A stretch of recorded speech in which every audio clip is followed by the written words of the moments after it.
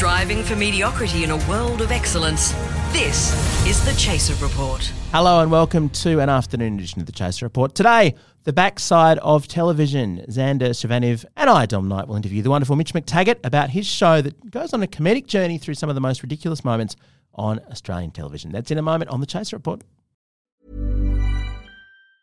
Life is full of awesome what-ifs, and some not so much, like unexpected medical costs. That's why United Healthcare provides Health Protector Guard fixed indemnity insurance plans to supplement your primary plan and help manage out-of-pocket costs. Learn more at uh1.com. The Chaser Report. Now with extra whispers. Joining us now is the presenter of The Backside of Television, Mitch McTaggart, whose latest show looks through the history of Australian TV through a fascinating lens. Thank you so much for joining us, Mitch. Hello, everyone. How's things been, Mitch? Have you finished shooting the 2021 wraps yet? Just about. There's one tiny little pickup shoot this weekend, depending on how disastrous December is. The thing that struck me about The Backside of TV was just the stark color contrast and how vibrant it looked. That's good. I mean, we want it to look interesting because I feel like Media Watch has a certain kind of mature look, I guess, and so we wanted to kind of go the opposite of that. Yeah, because the whole third episode of the series is very much focusing on how TV has kind of gone past millennials. Yeah, I guess the colours keeps everybody engaged. It's like dangling a little carrot in front of everybody. How did The Backside of TV come to light, and how did you get into doing this Charlie Brooker wrapped-esque style show? I had done a version of it on Channel 31 in Melbourne in 2019, and that was just completely out of boredom. And then because we had that pilot, essentially, we just kind of showed that to SBS and said, hey, you want this? And they were like, yeah. And off we went, and that was fun. It just kind of happened that way. I feel like we came along at the right time because there's kind of that appetite for this kind of content, but there's also a gap in the market for it because with a lot of the end of year specials, especially, mostly covering politics or world events or world TV, but no one's specifically focusing on Australian TV, which I feel is interesting, right? And certainly plenty to kick in that subject matter, Mitch. Like as in me physically kicking television? If you need to. But I mean, yeah, it's a pretty target-rich environment, isn't it? Look, yes. But at the same time, there's still a lot to like about it. And some of the feedback that I've been getting on it was that I'm not interested in saving TV or glorifying it, that I want to destroy it or whatever, which is really not true. I think it comes from a place of love because it wouldn't be a show about TV on TV if I hated it. Do you know what I mean? Yeah, it's a lot of effort you have to put in to make this show. How many hours and hours and hours of Australian TV did you have to watch to write this? Oh my God, so much. It's just the most frustrating thing about researching for a show like this is that you could watch literally hours of stuff and come up with diddly squat for stuff for a segment. And so then you just have to abandon it because I watched hours of a show, I can't remember what it was now, that may have had some kind of relevant clip in it and didn't. And then it was just, oh my, you grieve. You go through this phase where you're just upset about it and you're like, I've just wasted my life doing that. It's not even oh man. Anyway. I remember, back in the days of chaser shows with a lot of clips, we'd watch the whole of breakfast television. Every single moment that happened collectively, someone would watch and I did a few, sunrises and even watching it on kind of as a video file that you've recorded and skipping the ad breaks and all that.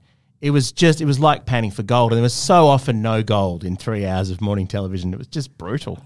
Oh, absolutely. And I actually, side note, I remember this article by Ben Jenkins, who I think at the time was working for you guys. Yeah, and his first job in TV, we broke him by making him watch all of Sunrise.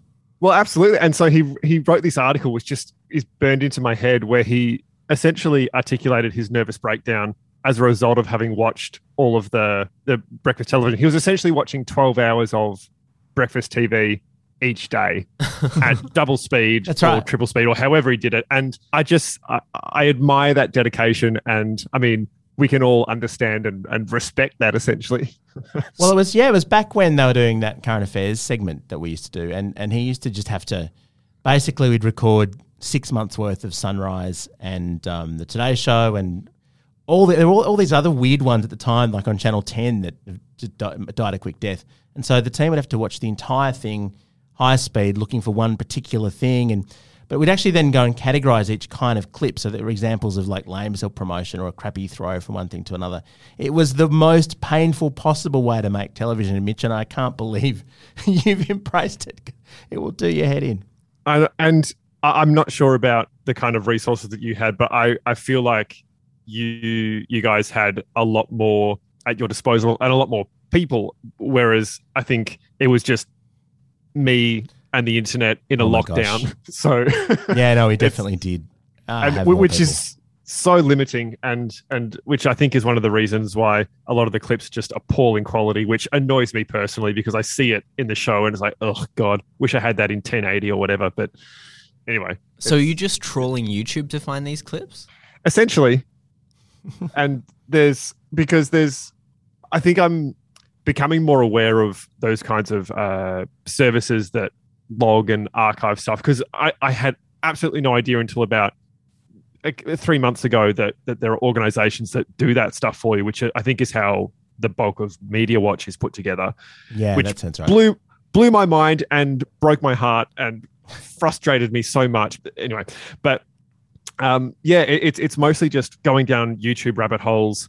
There's a lot of stuff that is archived on Twitter. It is an amazing... People post so much stuff, so much content, especially breakfast television, and just those kinds of important clips just on Twitter that just this endless history of stuff. And that's essentially the bulk of it, which... And I want to know that there's so much more stuff that I have not even seen that exists that is, in the... National Film and Sound Archive vaults. Oh gosh, imagine trying to go through that. You'd need to duplicate yourself to try and... then how do you construct a narrative? Because there's this massive pipe of content. And I mean, we didn't have much on YouTube back in the day. And now almost everything's up there that everyone ever found interesting. How do you shape that into a narrative? How did you choose the topics? I think I go in with a rough idea of what I want to say in a certain segment. And I think it's largely a matter of just finding clips that kind of can support it. I guess maybe a easy example would be the true crime segment we did in episode 1 and the very loose hypothesis that true crime gets worse. And so I think starting with a basic enough and reasonably obvious enough thought and building it up from there lets more the comedy and the shitty moments kind of shine a lot more than trying to convince someone of a more impossible argument, I suppose. I think that's my answer. Yeah, it's probably easier to have a subject in mind before you go diving through. Otherwise, you've got the entirety of Australian TV over decades to try and boil down. Exactly. And I think it's easy to kind of, with already kind of a rough knowledge of what has happened or like little clips that you remember and stuff and kind of thinking, what's that going to look like if I germinate that a little bit more and let it blossom and where's that going to take me? And I guess in that same kind of way of thinking, a lot of stuff that I did start exploring went nowhere as well because it's like, I don't know what this is saying now. Sure, it's a funny clip of, I don't know, someone doing a shit or whatever. But I can't use this now because you're not saying anything substantial, which is actually one of the things that we wanted to avoid in doing a show like this because we didn't want to just have a parade of unconnected little shitty moments. I like to think the show is not shit moments. It's a broader collection of things to make a point, essentially. Because I feel like all those current clip shows do that. Yeah. Here's a shit thing. Let's talk about the shit thing for 5 minutes. On to the next shit thing. yeah. So I'm sounding quite negative. I'm sorry. No, one of the things that struck me about this series is that it kind of hammers home Australian TV's loose relationship with the truth. Like in the true crime segment, they talk about how they were just getting psychics on TV to talk to people's dead children. And then in the later episode where you're talking about a current affair, you're looking at, the way that these shows have stoked conspiracy theories out over the last 20 years. And now we're shocked that there's that many anti-vaxxers. Was that an intentional through-line thesis throughout the series, or what was your approach to these different moments? I think that kind of happened organically.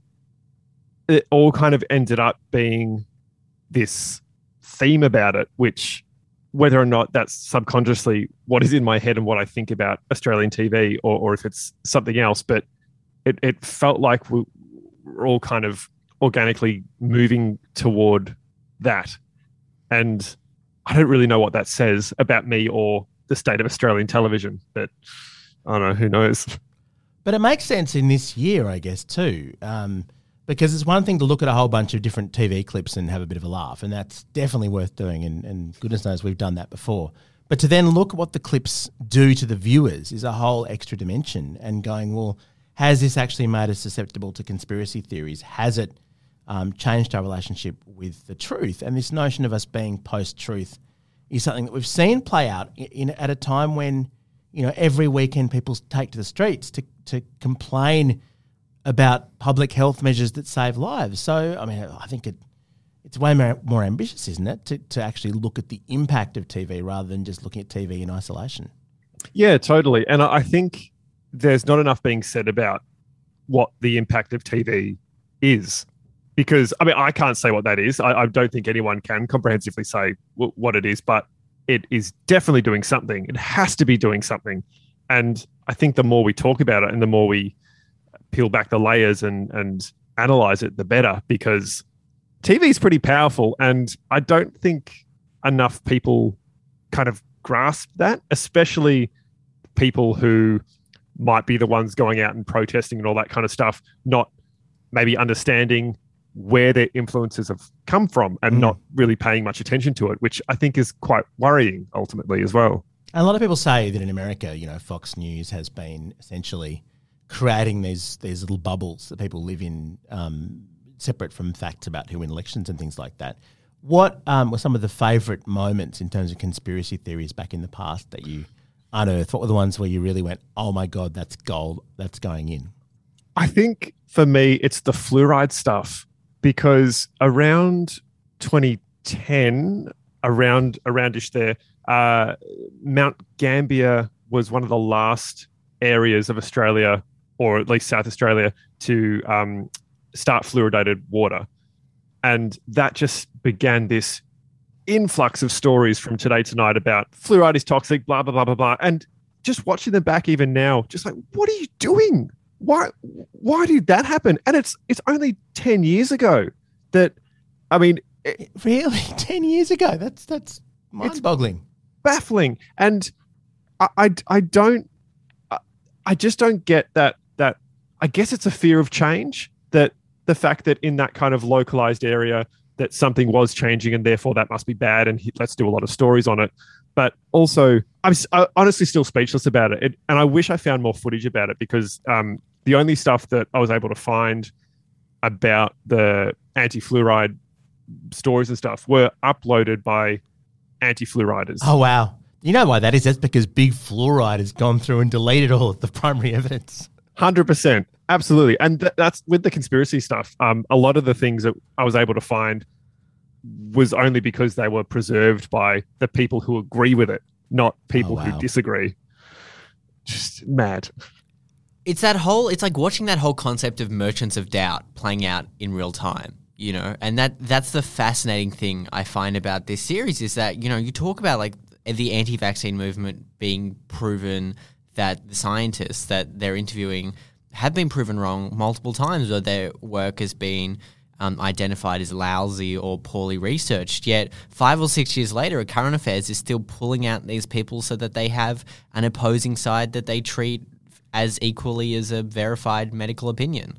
It is frankly lazy journalism, and I don't understand why we keep doing it, in that arguments don't, those kinds of arguments don't exist because they're not arguments. It's just because you're bringing on someone to oppose the other view. I mean, why are we doing that? Why does that always happen? Like, you could argue the most preposterous thing. Some would say we are already doing that, and then just have anyone to counter it. And then apparently that's journalism. You've done a story now. Oh, by the way, Mitch, sorry, at the end of this episode, we're going to talk to someone who thinks that your show is all false. Which would be incredible. I'm so into that. My God. Everyone knows therapy is great for solving problems, but getting therapy has its own problems too, like finding the right therapist, fitting into their schedule, and of course, the cost. Well, BetterHelp can solve those problems.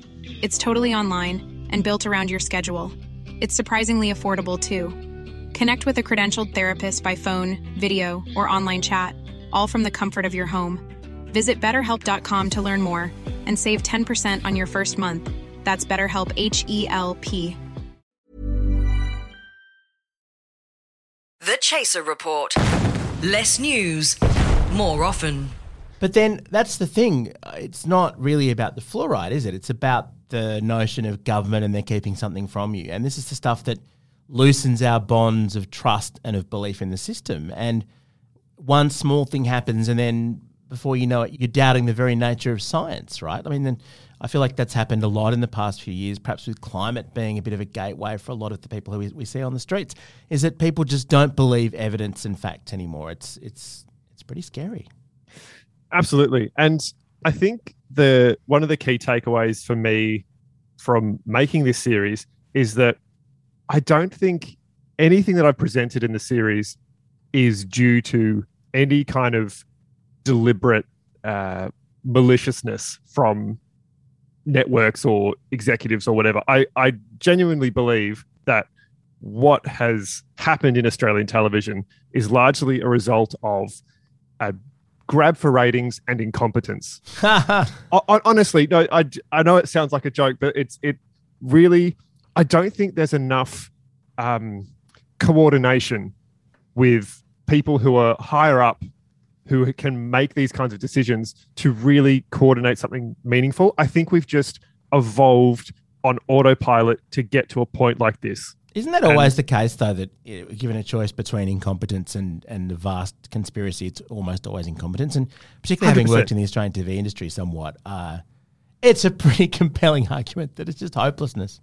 Yeah, it's people saying yes to things that they probably shouldn't have, but don't think about anything down the line, because why would they think about that down the line? They just need to keep their jobs now. And then all this shit starts kind of coming through the door. You're just going, yes, yes, yes, yes, yes. People are saying yes to things to put their faces on, like, in front of stories, which is why we kind of pointed out the actual hosts of like 60 Minutes and because I think there needs to be accountability there, but there isn't, because they're just saying, yeah, I'll put my face to that. That's fine. There won't be anything to come out of that. Like, that won't be bad, but it's just a slow kind of, I was going to say Jenga. That's where you stack things up, right? Yeah. Yeah. Yeah. It's a slow kind of Jenga kind of scenario, I think. How have we not had a Jenga reality TV show?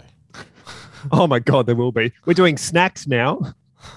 With chocolate bars or something. That'd be great. I also, the notion of networks ripping each other off is a particularly brilliant thing to go and look down. What were some of the juiciest examples on that?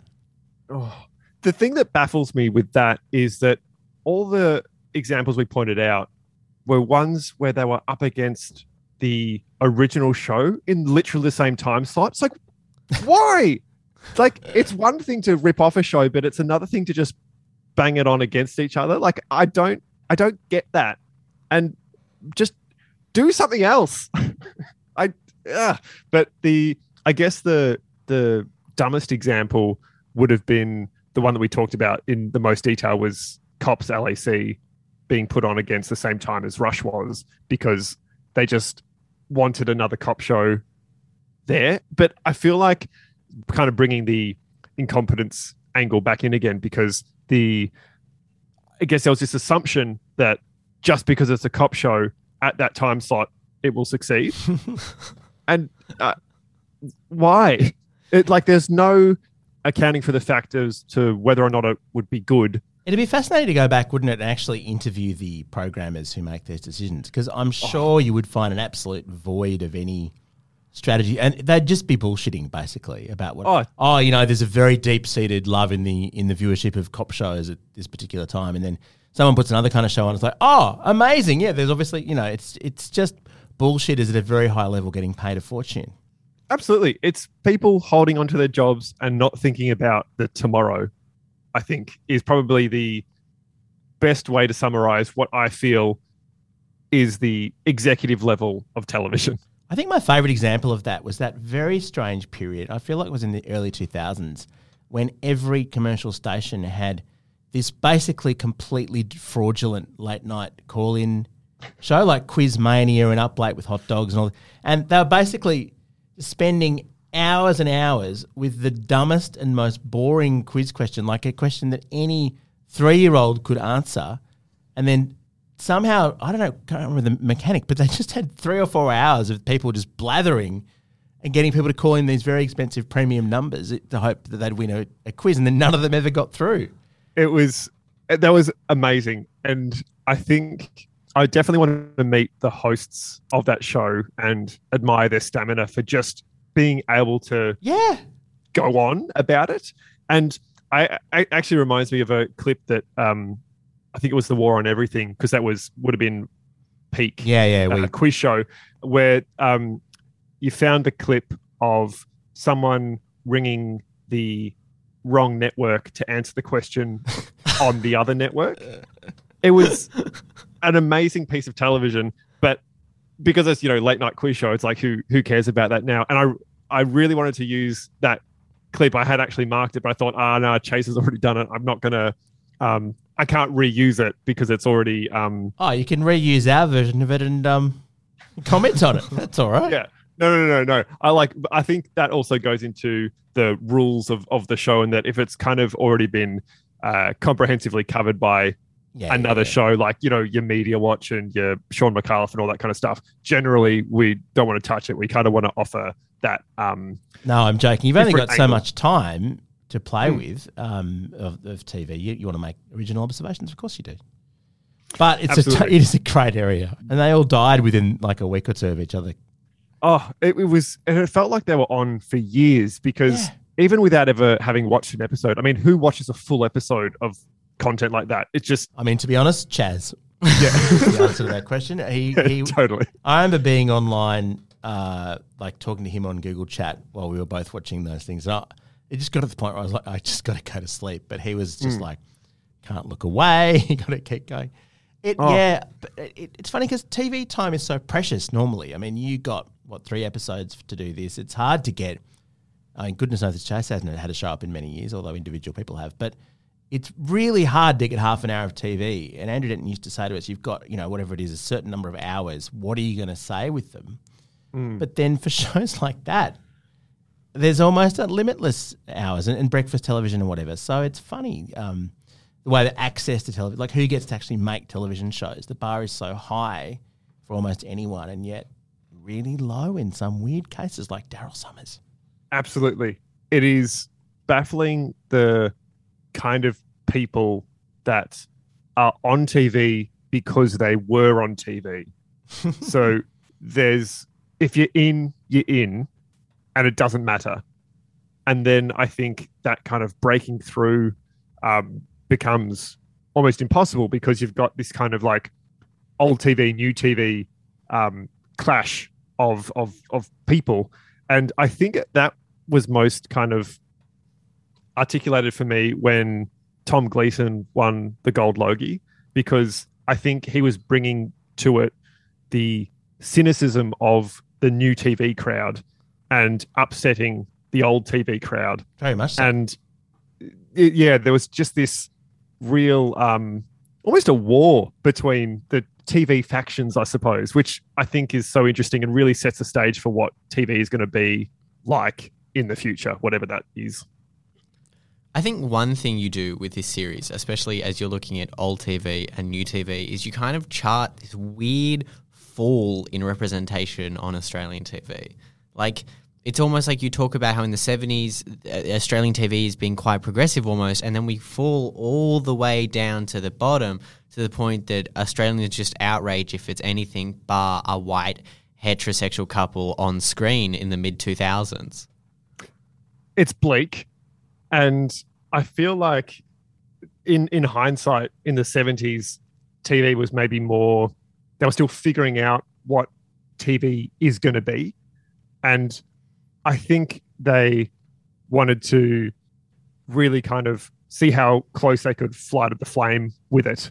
And then I guess they realized they don't want to be that progressive, so they kind of scaled it back for some reason, because maybe it's just appealing to the broadest amount of people, or realizing that broadening it equals ratings. Maybe that was the realization in the 70s. I have no idea. But it's really quite depressing to think of how advanced it was in the 70s, and that we're just kind of becoming a bit more on that same level, perhaps.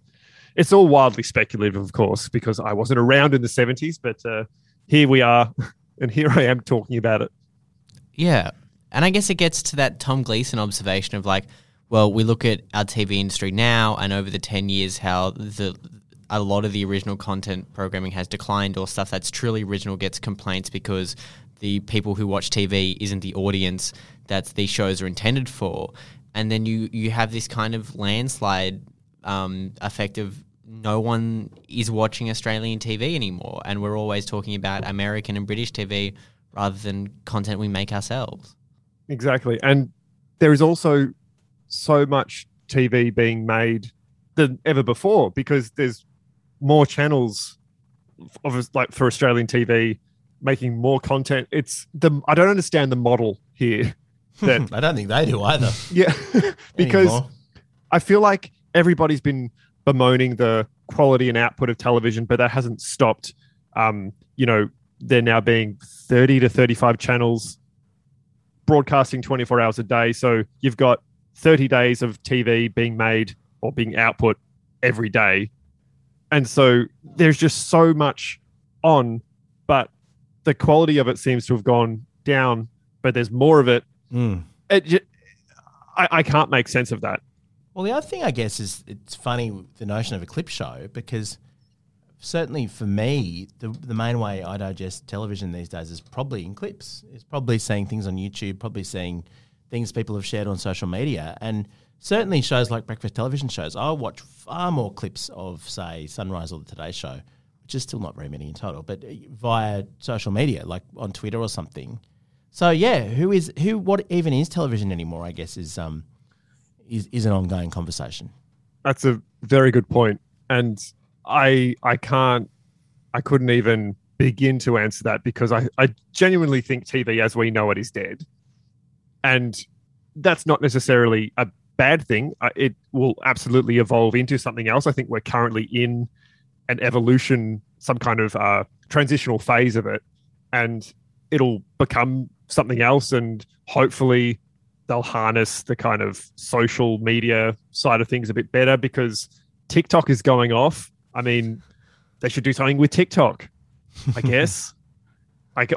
Truly, because there's like mates of mine who are doing TikTok things now. I know nothing about TikTok, who are doing things on TikTok, and they're getting millions of views. Yeah, and it's clips in its most extreme and disconnected form, with the narrative that you find not there at all. There you go. Well, we're in mourning for Australian television, but at least we have you to draw it all together and find some kind of deeper meaning / ridiculousness in it all. I'll do my best. And finally, Mitch, when's your end of year show? When should we tune in? January 1st. I do not know the time slot yet, but I'm guessing, judging by the program classification, it'll be after 8:30. Very, very good. And of course, all this on SBS On Demand as well. Thanks, Mitch. Thank you. The Chaser Report. News you know you can't trust. Thank you so much for joining us for this afternoon edition of The Chaser Report. If you want to watch Mitch's television series, The Backside of Television, it's on SBS On Demand right now. And his new... And his new special, which reviews 2021, A Year in Television, will come out on New Year's Day. So check both of them out. Our gear is provided by Rode Microphones, and we're part of the Acast Creator Network. Thank you so much for tuning in. We'll see you tomorrow. Catch you tomorrow morning.